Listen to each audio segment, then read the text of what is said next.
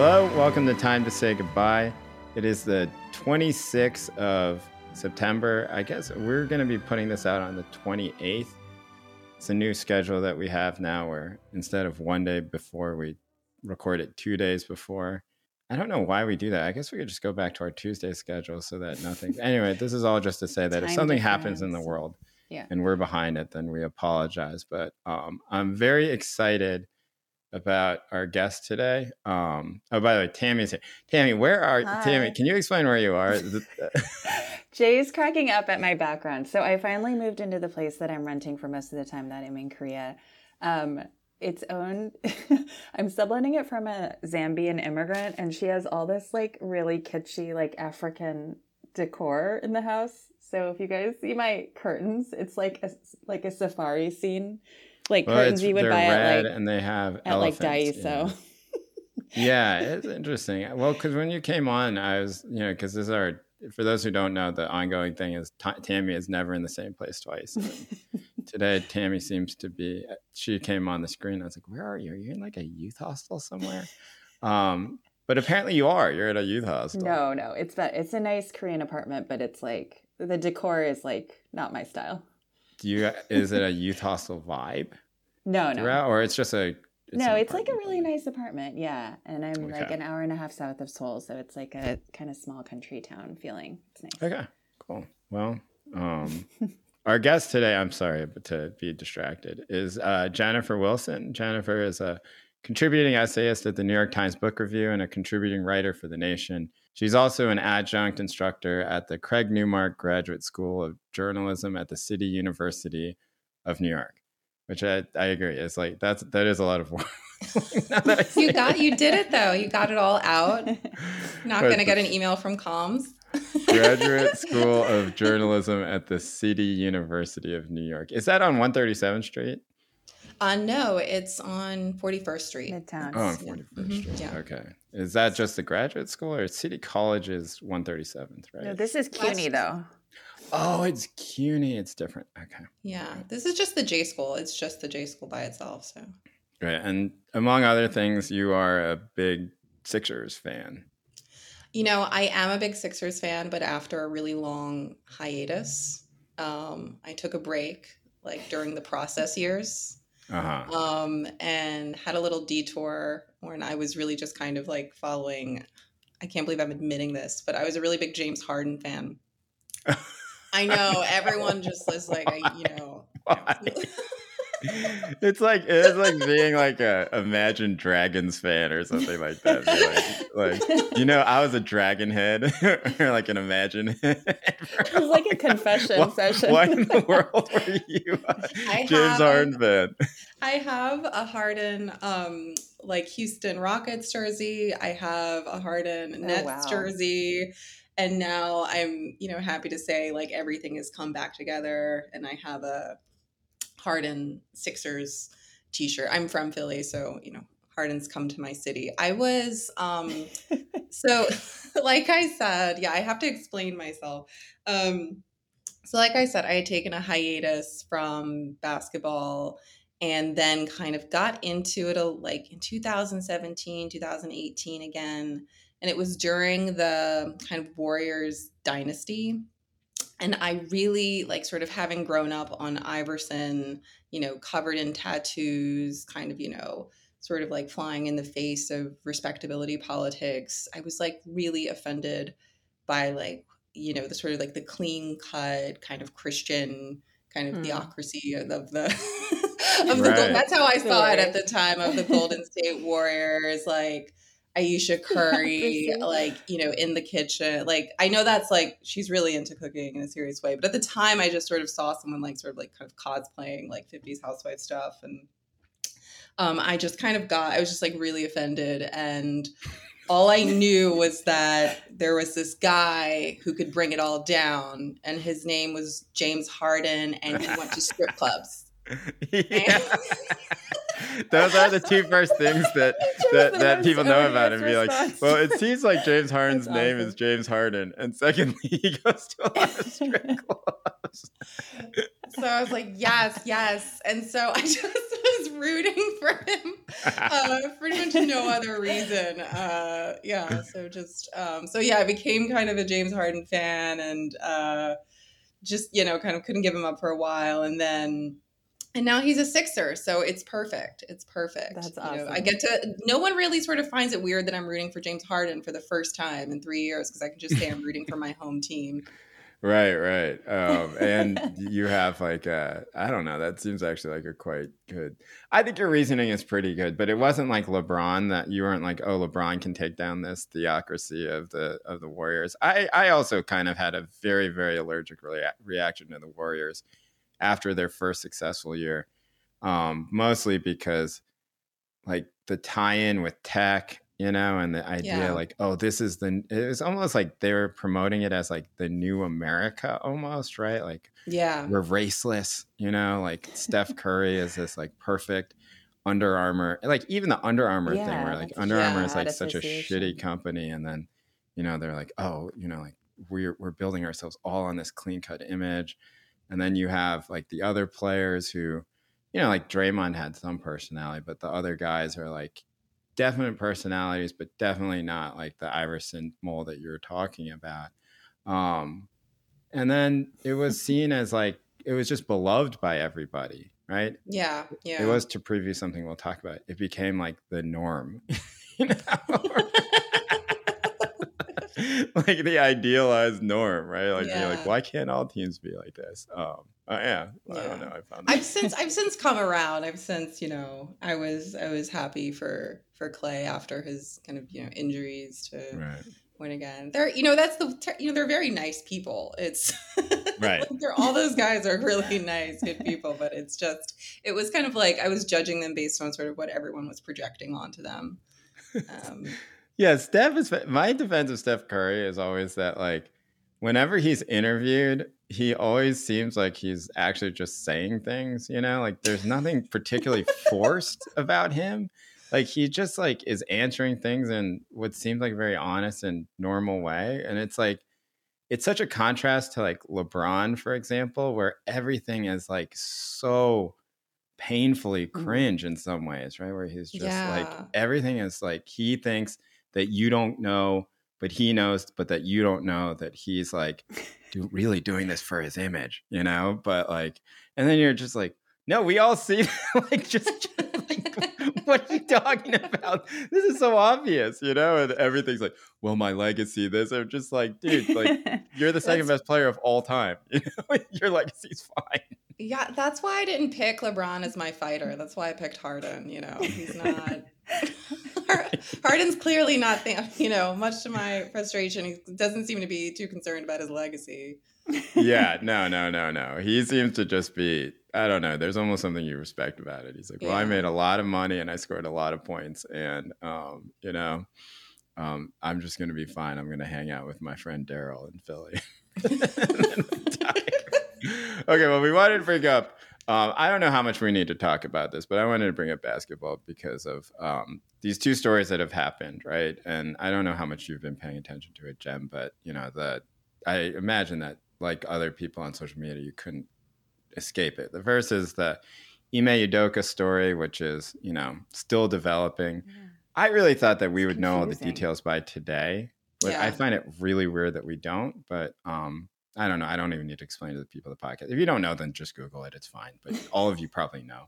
And the second is Robert Sarver's story of the, being sort of, depending on who you ask, right? Either sort of deciding on himself or being kind of very, very not gently pushed to sell his basketball team. But I don't know. Like, let's talk about the Udoka thing more specifically. Yeah. Like, I don't know. What'd you make of all of this as like a basketball fan? Yeah, I mean, the way I found out about it was I think the word consensual was trending on Twitter, which was, I mean, what you would expect from conversation about consensuality on Twitter. I mean, I also find it really kind of, at first they were like, we're not going to release any details out of concern for people's privacy, but it's just, I don't know, with like time, you're just kind of like wondering, like, it just feels more and more like they're protecting Udoka like than the other people involved. But you know, I don't know. I really think it's more, to be honest, almost more of a media story. Like I think, you know, like one of the articles I saw after it came out, well, it started, you know, I think first it was like Woj had a very kind of a like vague, had a kind of vague tweet. And then Shams Charania, the Athletic, tweeted the thing about it being a inappropriate consensual relationship. And like one of the stories was like, who won this round? Woj or Shams? Right. And people just kind of like, there's been this like, you know, thing about which one of them can break news about trades, you know, first.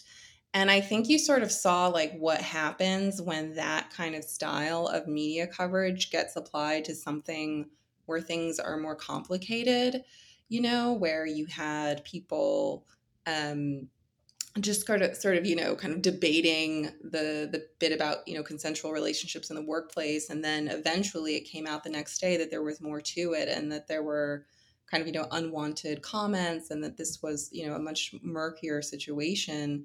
But because of that rush to like, you know, get the tweet out faster, I just think this was really a failure of media, of sports media. Yeah. I'm glad you put it that way. That's mostly what I've been focused on myself, you know.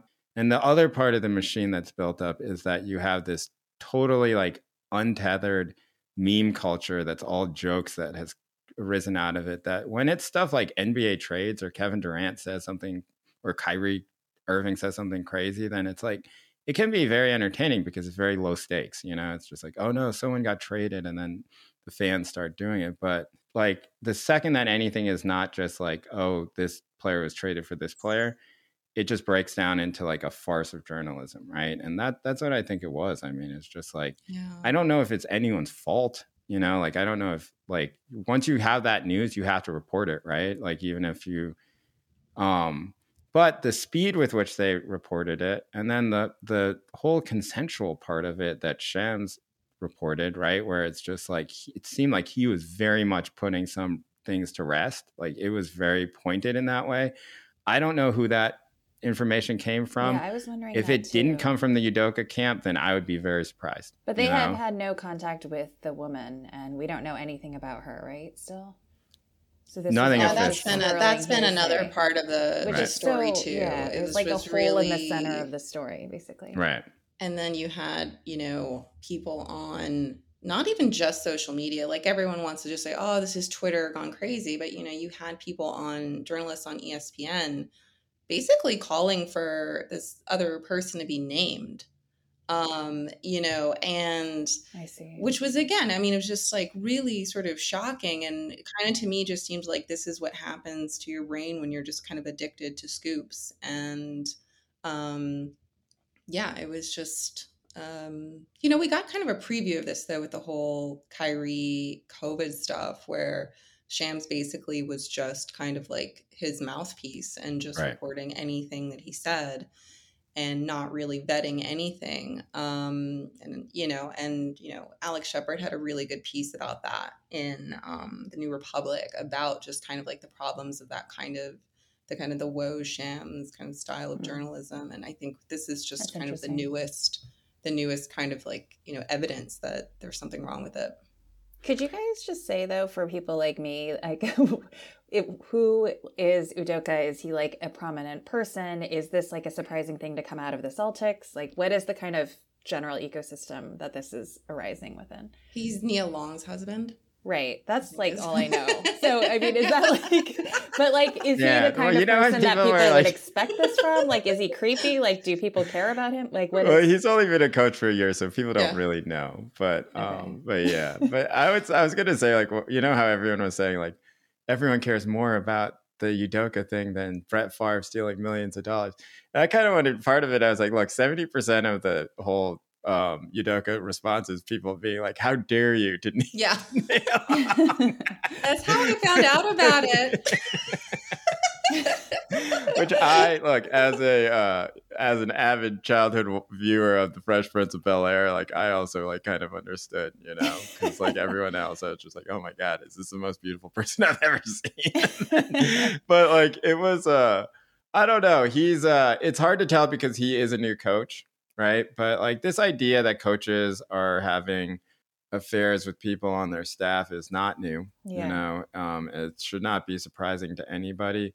And I think that was what sort of drove some of the response from journalists who are like in the know.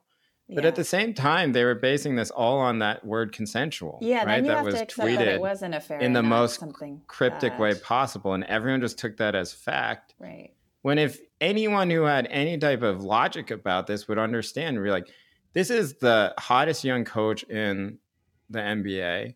Okay. He is in Boston, right? Which like you can say Boston, LeBron James just came out and said like Boston's the most racist city in the NBA, right?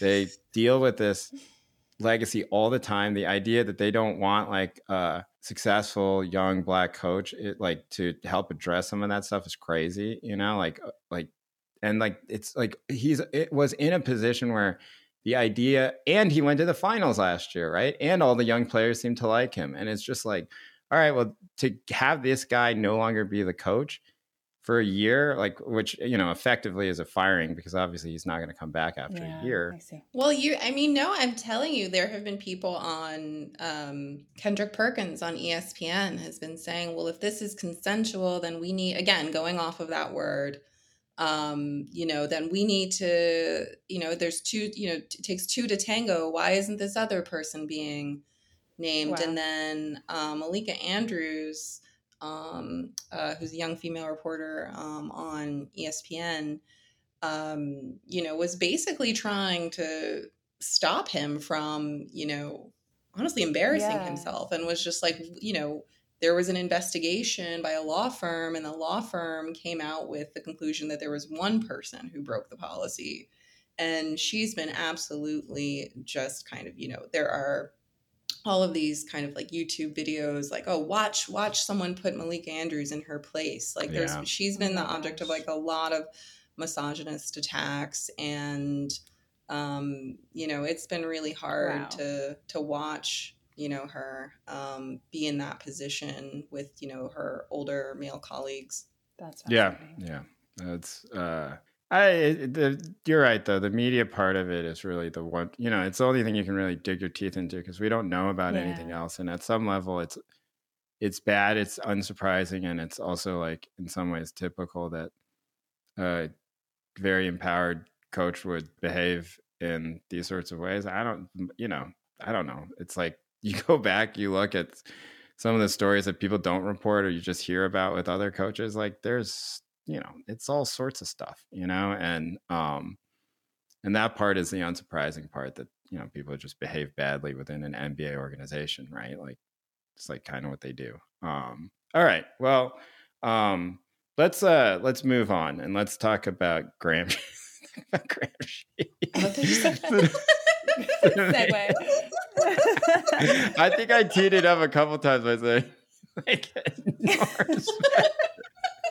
but Jen, we gave you the choice of we gave you the critiques of Kenny, why don't you introduce us? I feel like I've been talking forever. So yeah, do you want to introduce us? Yeah. Well, we wanted to have Jen on because she's obviously really cool and a friend of the pod, but also because Jay's been doing a lot more culture book stuff. I also am interested in book stuff, and we think Jen is one of the great critics working today because she not only writes really well and about a variety of really interesting subjects, but she always inserts like a political economy angle while still grappling with like race and other issues that we care about. And so we wanted to learn a little bit more about kind of, Jen, your philosophy of like book reviewing and why you choose the subjects you do. Folks may also know that Jen is a Russianist, like she has a PhD and everything. So she's like a bona fide like specialist, not like Jay and me. You may have seen her stuff in all of the great publications, but one of the pieces you sent us, Jen, is a thing you wrote in Book Forum on Gramsci, and you were telling us that Gramsci has been really kind of important to you in your development as a critic. So do you want to say a little bit more about that and explain who Gramsci is briefly for folks who may not know? Yeah, no. So I wrote my senior thesis in college on Gramsci. It's so Do not sweet. ask me. Do not. I know. It's so precocious. Can everyone go around and say what their senior thesis was on, so I don't feel God. so? Oh I yeah, don't I feel can. so nerdy. Mine was about oh, what was it about? It was about like something about rap music in the Black Korean conflict during the LA riots. Oh, nice. The most, yes. If you could guess, then yes, that was it. Yeah, it actually was that. Yeah. Yeah, but so yeah, I reviewed a new biography of Gramsci, and I really actually did not know that much about his early life, because he's known primarily for these kind of notebooks that he wrote. They're called the prison notebooks, and he wrote them while he was he had been imprisoned by Mussolini's government, and he was a communist, so he was put in jail by the fascists. And he, before that, had been, a critic, really. Primarily, he reviewed primarily kind of like theater. Then he, when he was in prison, he wanted to sort of continue. He had been kind of like a communist, kind of like a Marxist cultural critic, really sort of interested in kind of the values that, different kind of, novels or plays kind of communicated. He was really interested in this idea of kind of common sense and the way that kind of capitalism likes to present itself as a kind of like, the kind of the common sense kind of rationale through cultural texts.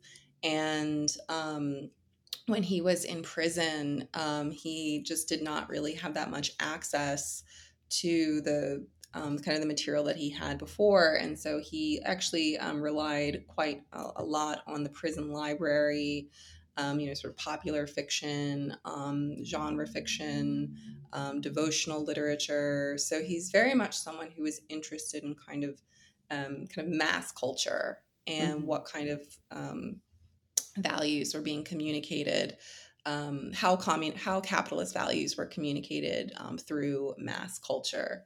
And yeah, I just think it just sort of has always kind of, I don't sort of go into books being like, I'm going to identify capitalist common sense. It's sort of like articulated through the new, I'm just looking at, my bookshelf, the new Jennifer Egan or the new Elif Batuman. But, I do think I am, but I could. That's such a good threat. If you said that to me, I'd be like, listen, can we talk? But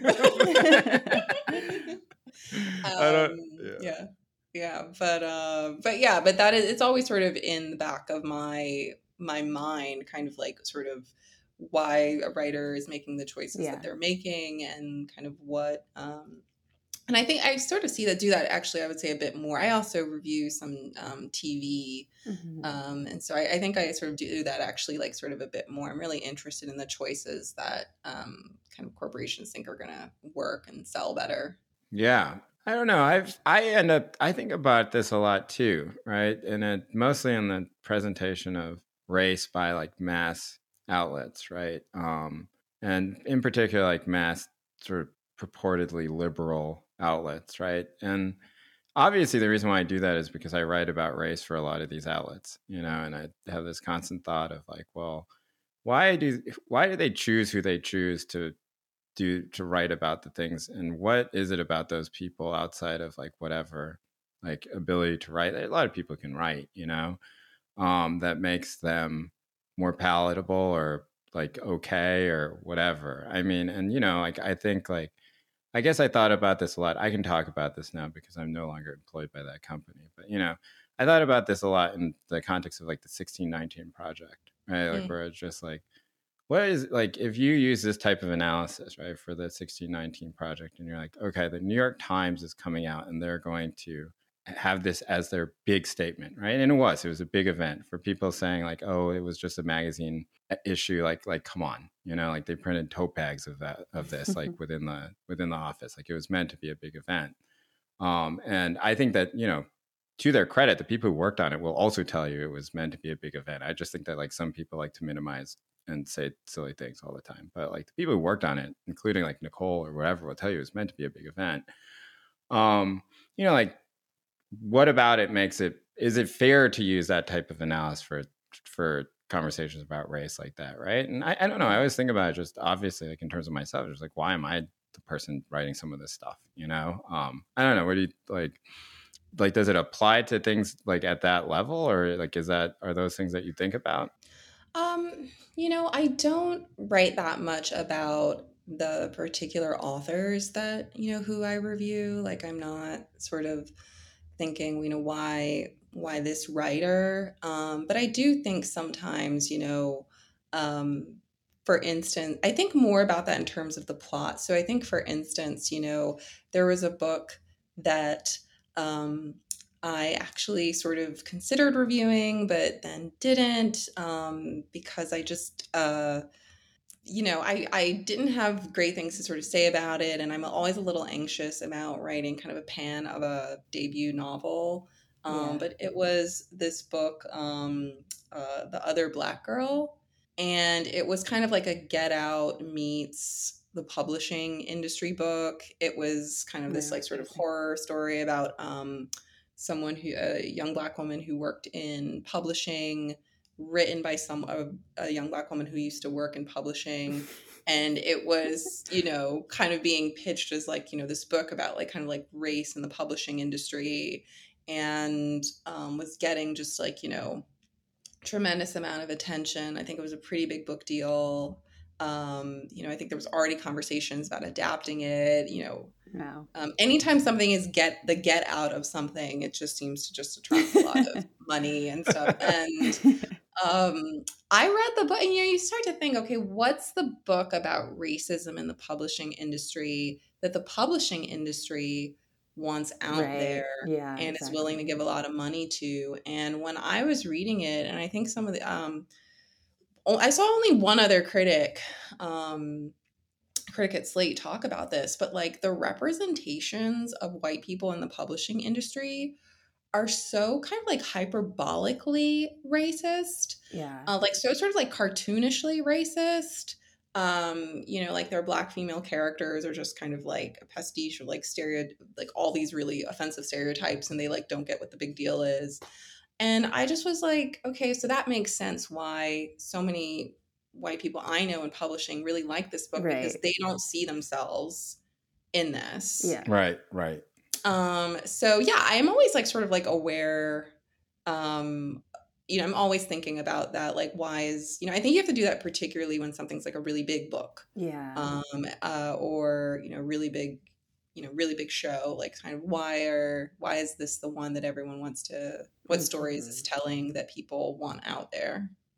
It sounds like The Help of, it's like that kind of thing where it's like, but it wasn't like, that more like The Help was super earnest, right? Like you're talking about the Emma Stone but I mean, movie. I think it's the same thing where it's like when you have the stock racist characters, like those are the sorts of things that the big companies will invest in because it's very easy and it kind of lets everyone off the hook and becomes this sort of allegorical thing that has nothing to do with you.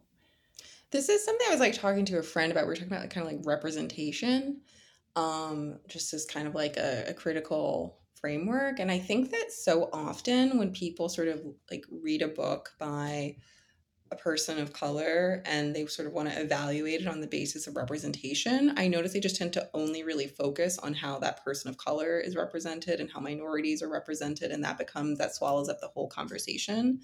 And I thought what that book kind of opened up for me is like, why don't we talk about representations of white people and whiteness in kind of like the same way?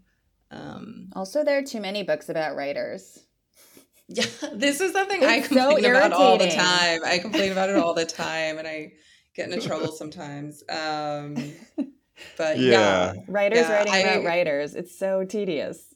Yeah, I know. I felt that when I was like 23 years old in MFA program. But I was a very impetuous young man, and most of my classmates were a little bit older than me, and they had been living in New York, and I had just moved to New York from Maine, and I was just like, yo, why are you guys all just writing about being writers in Brooklyn? It's so boring. Like, I know I'm your friend and I don't even care about you. Like, why would you?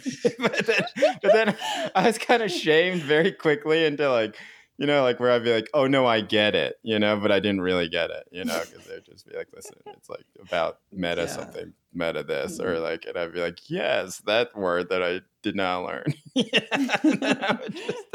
And so I just like kind of relented, I was like, it's okay. Everybody's just writing these sort of loosely autobiographical books about writers. But it's the representation thing that you're talking about. I find it very interesting too. I just find it interesting that people use it as a choice at all for criticism, right? Because it's like, it's in some ways it's like kind of boring, right? Like it's just like, well, why would this person shows like that these people exist, and then the question comes up always, which is just like, okay, like who's this? Who are you talking about here? Like who needs to know that these people exist, right? Like I was watching something and it was like somebody was talking about Koreans, and they were saying like I want everyone to know that Koreans are really funny, and I was like, who is everyone? It's so bizarre. It's like, first of all, if you listen to this podcast, you would know that, Secondly, I was like, what is who's everyone? Like, how can that possibly be a mission? It's so like subjugated in some sort of way, right? Like, and it's so clearly trained on white people, right? Like it just seems like that's where all this stuff about white gays and stuff like that, I can sometimes I roll my eyes about it, like, listen, come on, like calm down a little.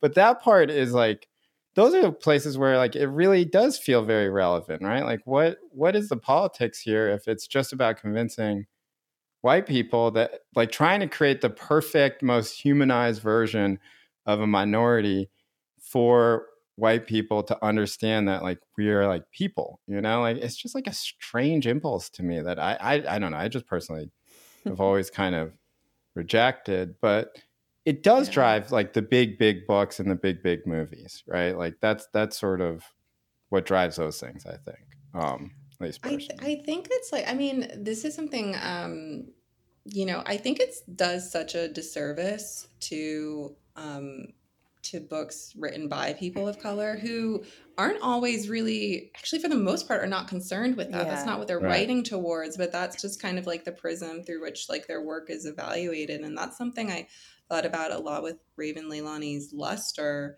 I just remember just like being just kind of inundated with these, headlines of like, the complicated Black woman, like Raven Leilani wants to show that Black women can make mistakes or don't have to be like, and it's just like, I felt like that was just so imposed on her, and was just such a big part of the rollout of that book. And then when you actually read the book, it's so much more about just like, being an artist under capitalism and just having these like irrational desires at the same time that you have these basic needs, and like just kind of figuring out how those two things can kind of sit side by side, or if they can at all. And just that whole thing got completely, and some people were kind of upset because Pearl Segal wrote a kind of a critical review of Luster in the New York Times, and I was just so grateful that someone was talking about language, right? That someone was just like kind of like evaluating it as a novel in and of itself, and looking at and kind of treating it like a work of art instead of just kind of some sort of like political kind of moment or something. Yeah, I had started that novel and I didn't actually really like it, but I really appreciated what you wrote about it in Lux, and we can link to it in the show notes, because you were talking about like her labor, like gig work, the things she was trying to do to survive and kind of make it. And I thought that was a really great gloss. And I think that's something you do really well, is sort of pick out like what is actually going on here. Yeah. Thank you. Yeah. But I was thinking about what Jay said about like the white gaze in another kind of context, like so I was talking to someone about that show Indian Matchmaking. Oh God. And we had an episode on that a long time ago, but my husband is from India, and someone was just sort of like, oh, does he watch that? And I was like, no, he just wouldn't watch a dating show, period, like Indian, not Indian. But they basically were sort of like, but isn't he so like excited for, finally like there's representation? And I just was like, are you not like, there's all of Bollywood, like there's a huge Indian like film and TV industry. Like there's all of these, like if he really wants to see himself, he can just, like there are just so many opportunities. And then you realize like, is this about like people wanting to see themselves, or like them wanting white people to see that they're also on Netflix? And like, it just becomes like why is this representation in a way that Bollywood films or or Indian TV shows made and produced in India like are not representation? Yeah, I think there is something about that where it's like this specific space that you're in is actually what the cultural cachet is at the point where people who are mostly like well-educated, well-off, cultural consumers, they do care about the status part of it a lot, and then also what networks can like sort of comport a different type of like seriousness, for example, right? And then so yeah, I think that a show on Netflix is in some way people would immediately say that it's a bigger advance because they did it, as opposed to, I don't know, like the CW or something like that, right? And that I've always found that to be a little bit confusing too. We're just like, well, we finally got a Netflix show. We're like, there's 7,000 Netflix shows.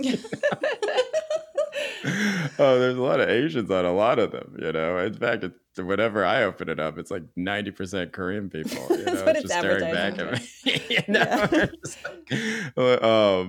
But yeah, it's that I've always like this conversation. It's always been in the book publishing industry. It's always been particularly interesting to me, just because like right now is a moment where there are so many books. This is not to say like Joyce Carol Oates is right, and with her tweet saying like white men can't be published or whatever.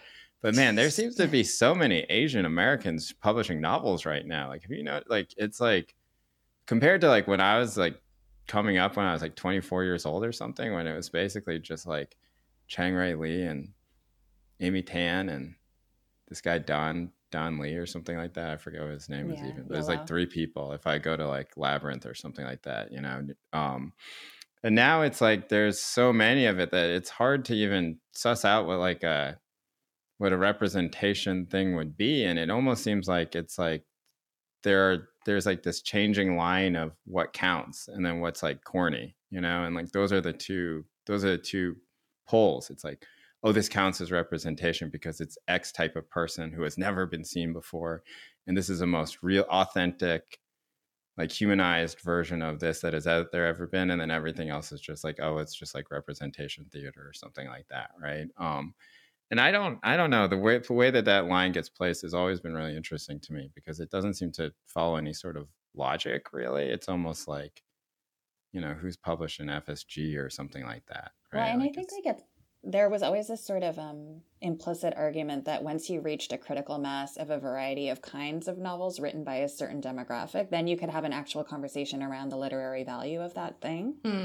But I feel like what you were just saying, Jen, with Lester and the stuff that we've experienced, I think in Asian America cuts against that a little bit, which is that still there's this like American fixation on criticism that will always kind of go to the representation angle, no matter how many products exist, So I wonder like if there is some sort of like historical or temporal aspect to that, and like 10 years from now we'll be in a different place around it. That would be an argument that works more for the Asian American novel than for the Black American novel, because that has like a longer history. But yeah, it seems just somehow like intrinsic to the kind of production of these sorts of critical pieces. Yeah, I mean, this was a really big issue. I mean, going all the way back to, the Harlem Renaissance. For sure, I think, yeah. Exactly. Because you read about McKay, right, recently? Yeah. And I think it was, in many ways like the Harlem Renaissance as a, as a kind of a movement was really sort of not really, it was a lot of kind of disparate kind of people and kind of, interests and kind of doing different kinds of things. But I think like the need to kind of consolidate it into one particular movement was very much sort of spearheaded by certain kind of like, members of the Black bourgeoisie who wanted to sort of showcase, Black people being literary and in a certain light. And, we're very conscious of like what was coming out in terms of representation. And then you had conversely people like actually Langston Hughes. It's so interesting because he's been so kind of like kind of sanitized and commodified, but he was, like I feel like he was always like that Black History Month poet whose stuff we would like kind of recite like completely divorced. Like no one mentioned that he was like a communist and, traveled to Russia and basically told like Black middle class kind of leaders to just kind of like F off. I'm going to write I'm going to write about sex, and I'm going to, we're going to publish stuff about kind of queer desire, and we're not going to care what white people think. But yeah, I think this is just, but I think that this is really where critics can kind of intervene and show different ways of evaluating these books. And I think that there are, I think maybe we might, I don't know if there's more Asian American fiction now than before, but there's, I definitely have noticed more Asian American critics writing and doing really great work and, and definitely sort of evaluating literature beyond that framework. And so. For sure. Yeah. The critical intervention stuff is, that's where a lot of the stuff does sort of move. I always found it, I like reading the jazz history, like jazz critic fights more than I like reading about jazz for that reason, 'cause there's everything is so fraught, it's like so you mean like the Stanley Crouch, like dividing? Yeah, like someone like Stanley Crouch, as opposed to like a Miri Baraka or something like that, right? Like you have, but it's, it's like, I feel like so many national literatures kind of get kind of, in many ways, like when I was doing Russian literature and in academia, and I would present to people who weren't Russianists, I could be talking about Tolstoy or something, and they would always be like, but what does this say about Putin? And, I think you sort of I see that now when I review stuff by Russian writers. There's always like much more of a, the feedback I sometimes get is just, can we connect this more to what's going on right now? And, there's always sort of an interest in kind of what this literature can sort of tell us about, during, in the 20th century, is like, what can this tell us about the enemy? What can this Dostoevsky novel tell us about, about the communists? And I think that it's not just kind of, necessarily minority fiction in the US. I think there are very few literary traditions that are allowed to just kind of be literary. I think just books about writers is like the one.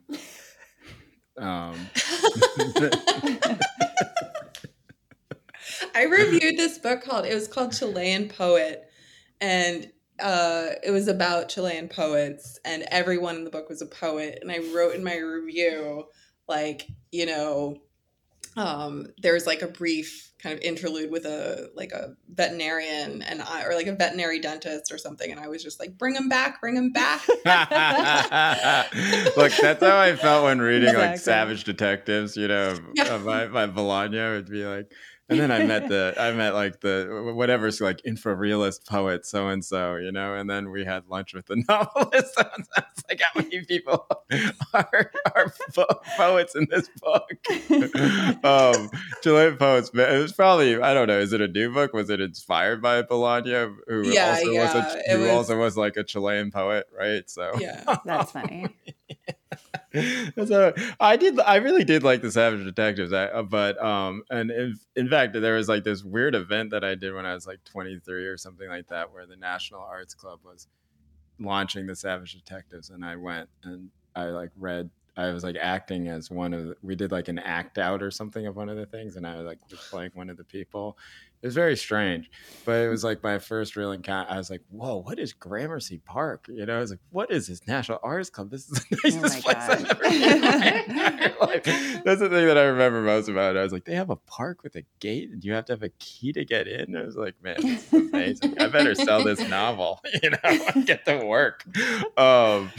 All right, so back to Gramsci. Let's talk about another thing in this, which I wanted to ask you about, which is just that, you know, you wrote that, you know, what stands out is Gramsci's conviction that cultural analysis was about recognizing patterns and value systems, and that in an article titled "Socialism and Culture," he wrote that his generation must, quote, free ourselves from the habit of seeing culture as encyclopedic knowledge and men as mere receptacles to be stuffed full of empirical data and a mass of raw, unconnected facts, end quote. Such a view has done little more, he argued, than, quote, given birth to a mass of pretentious babblers who have a more damaging effect on social life than tuberculosis or syphilis. Yeah, can you just talk about this? This really stood out to me, you know?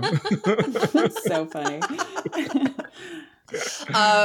Well, one thing I'll just say is that, you know, I really just enjoyed like kind of how really funny and unsparing Gramsci was. Like there's so much now about nuance, and like the critic needs to be nuanced, and you know, it's really hard to even get like a pan like, you know, published, because it's like, you know, this should really be an essay, and you know, we should be sort of trying to come up with, you know, extract ideas from it, and, you know, not sort of just evaluate it on its own. And it's just so interesting, like how that feels like so recent to me, because whenever I go back and I read reviews from not even that long ago, but certainly Gramsci's, it's just, no, it's like if something's terrible, you say so, and you say why, and you don't hold back anything. But I think that, you know, he was really, I mean, I do think sometimes, you know I'm a book critic, but I think that sometimes I do worry that kind of that it's that it's kind of a pretentious corner of criticism. And, you know, I'm very aware that there are people who feel better when their kids read a book than when they watch a TV show. And that's like a very specific kind of feeling that's kind of rooted in kind of class and, you know, kind of, you know, sort of privileging kind of, you know, literary culture over, you know, what's considered mass culture. We just had this debate in our Discord because people were talking about, would you ever date anyone that didn't read books? This is like a long thread in our Discord. So anyway, but go on. But were they talking about Kanye? Oh, hilarious. Can I bring up Indian Matchmaker again? So I did watch it, and there's this funny part where there's this woman, she's like, I'm a reader. That's just like a really big part of my personality. I'm a reader. And then she goes on this date with this guy, and he's really hot. And she's like, do you read? He's like, no, not really. And then she does her confessional, and she's like, and you know, I love that we bring different things to the table. Like, I love that he can't read or he doesn't read.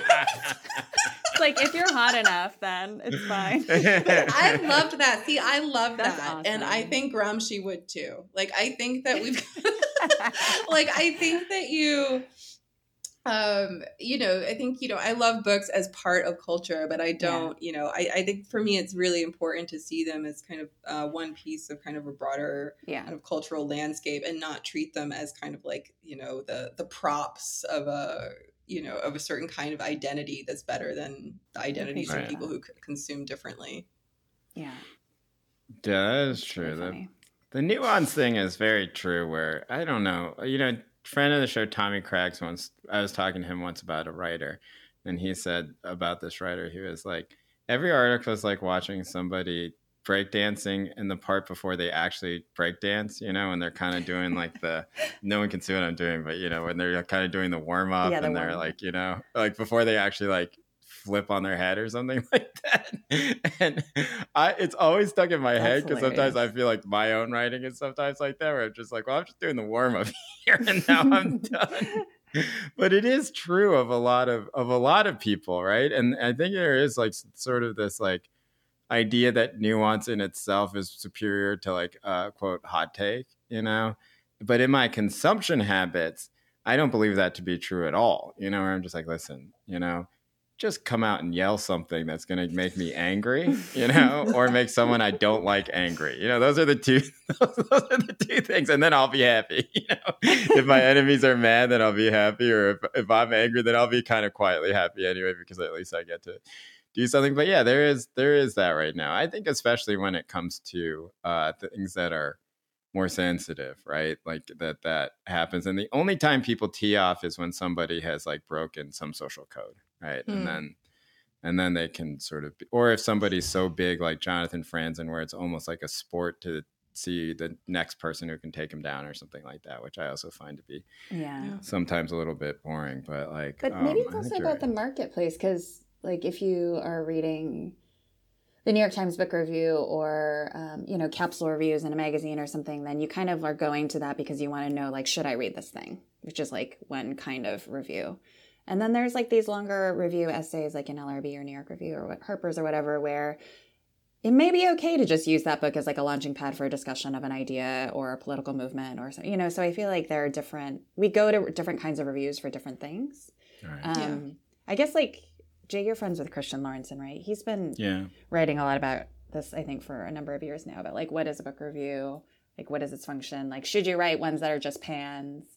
Jen, do you read the stuff that he's written about reviewing? Oh, yeah.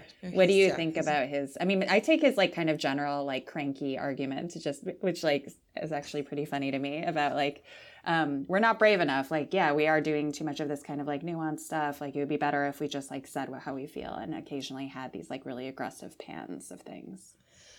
I think that if every critic could sort of just kind of write however they wanted to, I think there would be a natural kind of distribution of pieces that are more essays and that kind of like sort of, think more broadly about where this is kind of sort of fitting in our cultural moment. And then there would also be pans. I mean, I think that, I think that, people kind of can kind of self-regulate a bit more than they're given credit for. I feel like there's one thing that I find really interesting is that it's quite hard to get a pan published. So there's this whole debate about, should we write pan, should we not? But I think one thing that people don't talk about so much is that it's actually really tough to do them at all. They get a lot of attention when they come out because there's so few of them. And I think it gives the impression that there are a lot more than there really are. One thing I talk about actually a lot with other critics of color privately is that we actually have particularly a lot of trouble getting pans of books by minority writers published. I have had 2 pieces, killed. I mean, these weren't pieces I had even written yet, so it wasn't about the quality of my review itself, but it was just kind of like, everyone just wanted to check in before I got started. What do you think? And I had some pretty severe criticism of 2 particular books by Black writers, and in both cases, it was like no, and with not really much explanation why. They were like, oh, sorry you didn't enjoy it, we'll move on to something else. And I just, and I thought, okay, maybe it was just me, but then I started talking to more and more people, and then you saw what happened with American Dirt, and that was more about the kind of the topic itself rather than the writer. But there's just, I think some magazines are afraid. They don't feel like they have kind of, they don't think they've sort of, built up enough of a reputation, around covering writers of color, covering Black literature, that they can risk, panning it. And it's just the wrong way to approach the problem, because then you're not really treating this literature like literature. Right. Man, I wish they had I wish I had been not exempt from that rule. I'm like listening here and I'm like, wait, I can think of one writer who got panned in a couple places. I'm like, what the fuck? Why don't I count? Oh man. It's because you have a podcast. Yeah, I think it was a podcast. Jay won't suffer. I don't know. I kind of got it, honestly, after a while. It's like, I don't know. It's good for young writers to just kind of to take the person they find extremely annoying and just be like, hey, fuck this person. And it's like, okay. But I think those like mostly white institutions are much more nervous about like. They're definitely much more nervous, about Black pans than Asian pans. And I also think there's a level of security that one can have where it's okay to do it, and I think that I don't know if I'm being honest, I probably are past that point of security where like it's okay to pan me. I'll be okay. Yeah. This is not like a debut novel where like my career is going to be destroyed by it or anything. Totally. So it'd be.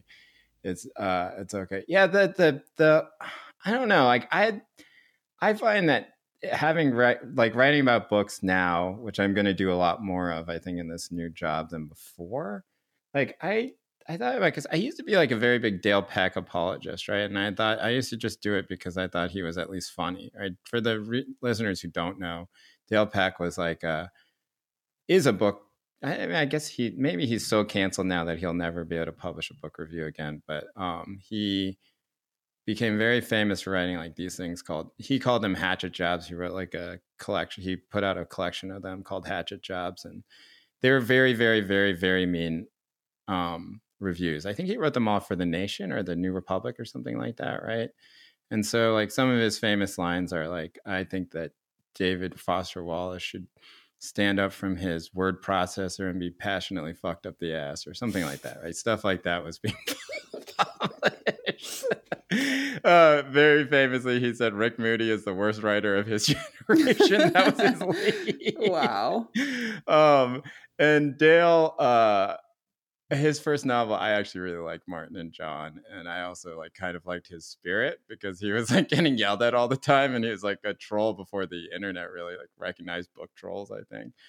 But and also those reviews are why The Believer started as a magazine, right? Because Heidi and Ed and all these people at Columbia decided that book reviewing was out of control. Yeah, I right? didn't know that. And Dale. Yeah. I mean, an intro essay to The Believer is like a 10,000 word piece by Heidi Julavitz about Dale Peck, right? And about meanness in book reviewing. And I will say that like, while I sort of ideologically agree that Dale Peck should be able to be Dale Peck and that things are healthier with Dale Pecks around, like I find it very hard to pan a book just because I think about the person and the amount of work they put in. I know. I just don't want to be mean. That is a thing. Yeah. For sure. But you know what you also have? See, this is so. I was telling my students this.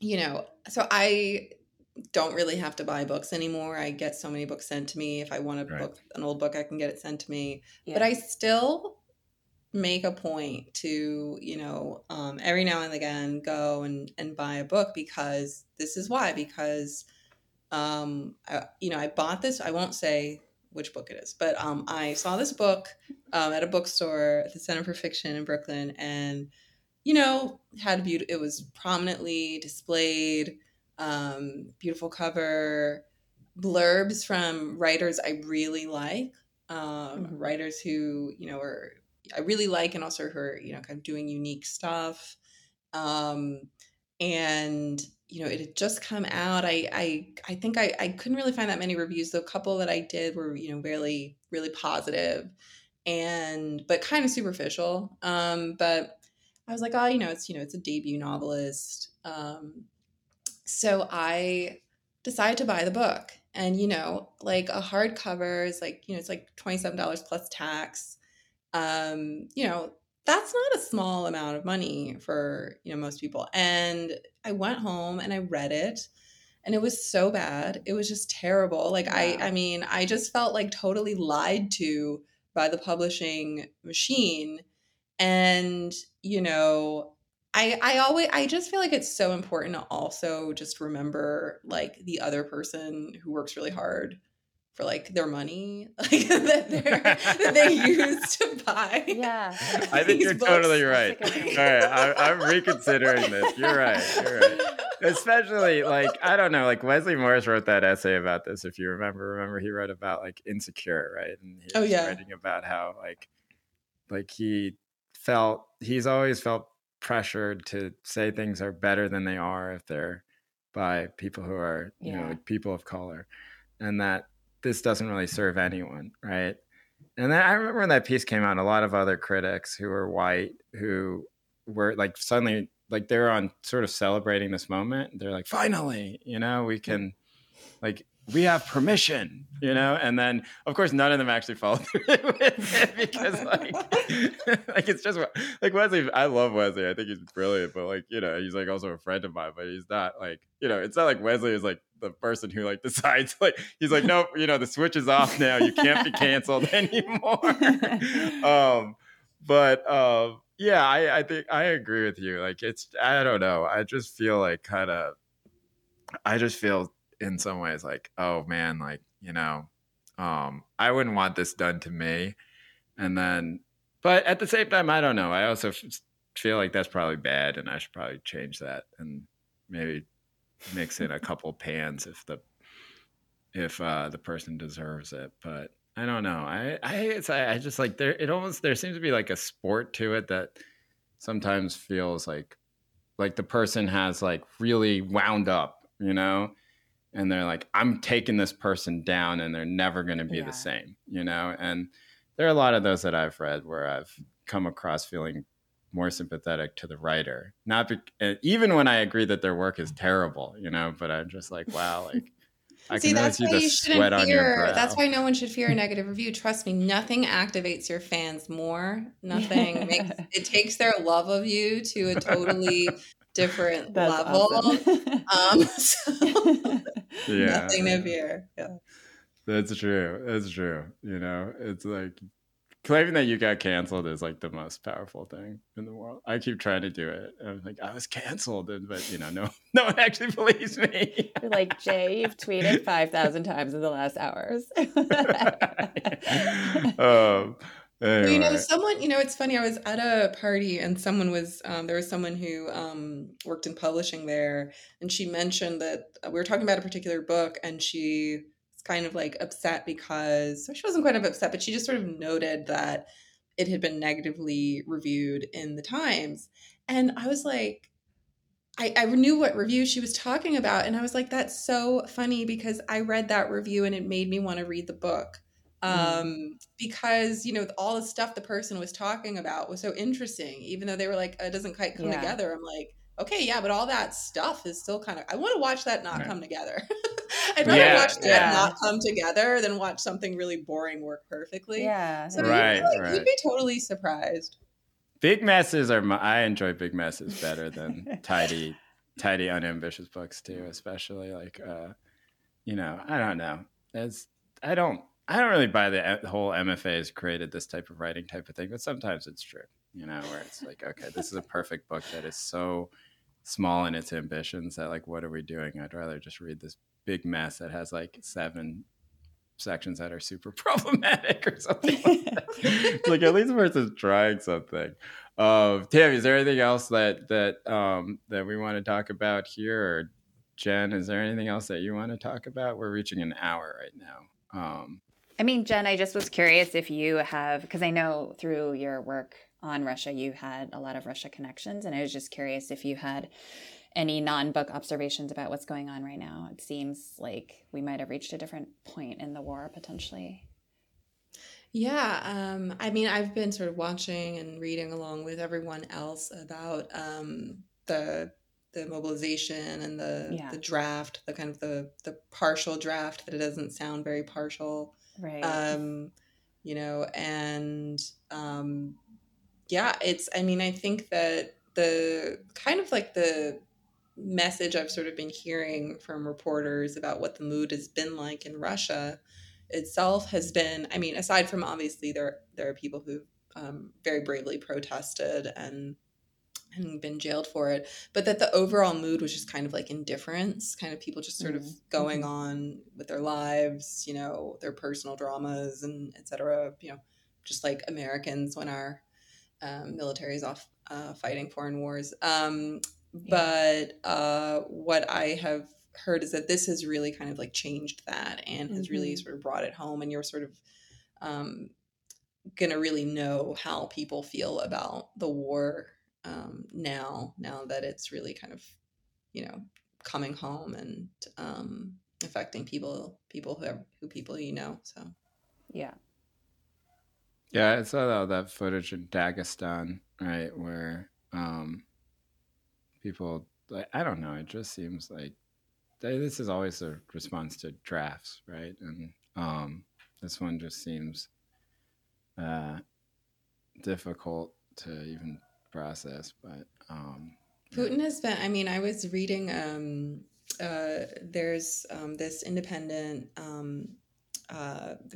media company, Meduza, who publishes in English and Russian. I really recommend their stuff. And they got a hold of kind of like the kind of propaganda talking points that the Kremlin has sent out to, like RT and stuff. And they are blaming, because they initially said that this is only going to be, we're only calling back reservists, but then on the ground that has not been what's been going on. The talking points were basically blaming it on the people at the recruitment center, sort of saying that they're crooked, that they are signing people up for the war that the government doesn't even want, but they just, want to sort of show what a good recruiter they can be and are trying to get their numbers up. They're just kind of ambitious, or they're just, trying to get even with their enemies. And that's like why they're putting all these like names on it who don't belong. So he's, if you watch Russian TV, they're blaming all of the kind of the conscripts, like, erroneous conscripts on the people who work at the, the enlistment offices, and really just trying to deflect. So they're very organized and prepared in terms of propaganda. Interesting. Yeah. Well, yeah, thanks for coming on. Yeah, good to see you, Jen. This is a great cover. Yeah, it's I don't know, I'm gonna think a lot harder about some of these book criticisms that I do. Television. I don't know. I feel like it's like I kind of had this talk with myself at some point recently where I was like, I think it's time for me to just enter my nice phase, Like I've just like, it's like too long. I'm like 42 years old, and like I just like, I can't just like poke people in the eye and just laugh. Like it's just like I don't want to do that anymore. I would like to be more like, like. But then I'm just like, well, I don't know who can really change who they are. See, I like when you get emotional on Twitter, and like I love that. I mean, I feel like we need negative reviews. We need writers getting upset. I just feel like we need to be more comfortable with just emotion and strong opinions and everything, and just in chaos. But I'm from Philly, so that's just normal for me. Yeah, so I don't know, maybe I'll delay my great statesman era. Like he really grew up, and he like united all of the Asian American studies professors together, and there was a new era of solidarity. Oh my God. I don't have thoughts like this. I don't know. I think I need to like leave this basement. This era is better than that era. Yeah. I went to lunch with somebody today, and I was wearing my usual. Like I have It's like kind of embarrassing, but now if I leave the house, I like just wear these plastic Birkenstocks everywhere. And he was like, "Whoa, cool shoes!" And I was like, "It's like, oh my God, I can't remember the last time I haven't worn these." Like the only time I don't wear them is if I go play tennis, and then I wear tennis shoes. So I switch between. Meanwhile, I have like 45 pairs of stupid hype beast sneakers in my closet, of course. But I haven't worn in like 4 years. I was like, oh man, I think I need to like do things where I have to put on a different pair of shoes other than like tennis shoes or Birkenstocks. Like I've become too. Like my life is too. When you come to New York, you should have like a special pair of shoes when you for our live event. Yeah, that's true. I'll take out one of the pairs of like Jordans that I have in my closet that are all in some form of falling apart because of age. All right, well, Jen, thank you for coming on. Thank you for having me. Is there anything you want to plug, or any way that people can reach you if they, or do you want to be reached? Like you can say no. Anything to plug? No, just I don't know. Climate change looks bad. Just try to donate to save the planet if you can. I'd just like to plug the planet. So thank you. Yes. Okay, great. If you Oh wait, and we have two things we want to plug. Yeah, the first thing is what? Tammy, what are you plugging? I forget. Oh yeah, so this Saturday, October 1st, we have another Seoul meetup, a big one. So if you are in South Korea, you should come onto the Discord as a subscriber and get the details for that. And then just three other quick things. I'm having an event on October 13th with writers on Okinawa and the Philippines. So we'll circulate some information about that if you're interested in questions of U.S. empire, literature. Jay's book is in paperback very soon, so you can pre-order that. And on December 1st, we're going to be having our TTSG live event at NYU, Jay Hua Shu celebrating his new memoir and me. So we'll put all this stuff in the show notes. Well, now I feel like a loser. I had nothing to plug. You all had such great things. That's why I hate going first for these things. I'm going to... we're continuing to read your stuff, so that's all we need to plug, right? Like, just read Jen's stuff that comes out. I'm going to pan Wa's book then. The entire December 1st event is just like picking out flaws and flaws. Yeah, I'll be like, wow, listen. Oh my God. Washu is the worst writer of his generation. No, I'm kidding. I read Wa's book and it's as good as everyone is saying it is right now. Very moving. And honestly, it was like, if you're familiar with this work, it is an unexpected book. Like it is different than a lot of the stuff he's written in the past. And I think in like a way that's like very cool. So read that book. You can come to our event on December 1st. If you'd like to get in touch with us, you can email us at timetosaygoodbyepod@gmail.com, or you can support the show for $5 a month at patreon.com/ttsgpod, or on Substack at goodbye.substack.com. Until next week, Tammy, I expect you to be in some other with some other background in some other type of room. And Jen, thanks again. Thanks. Bye.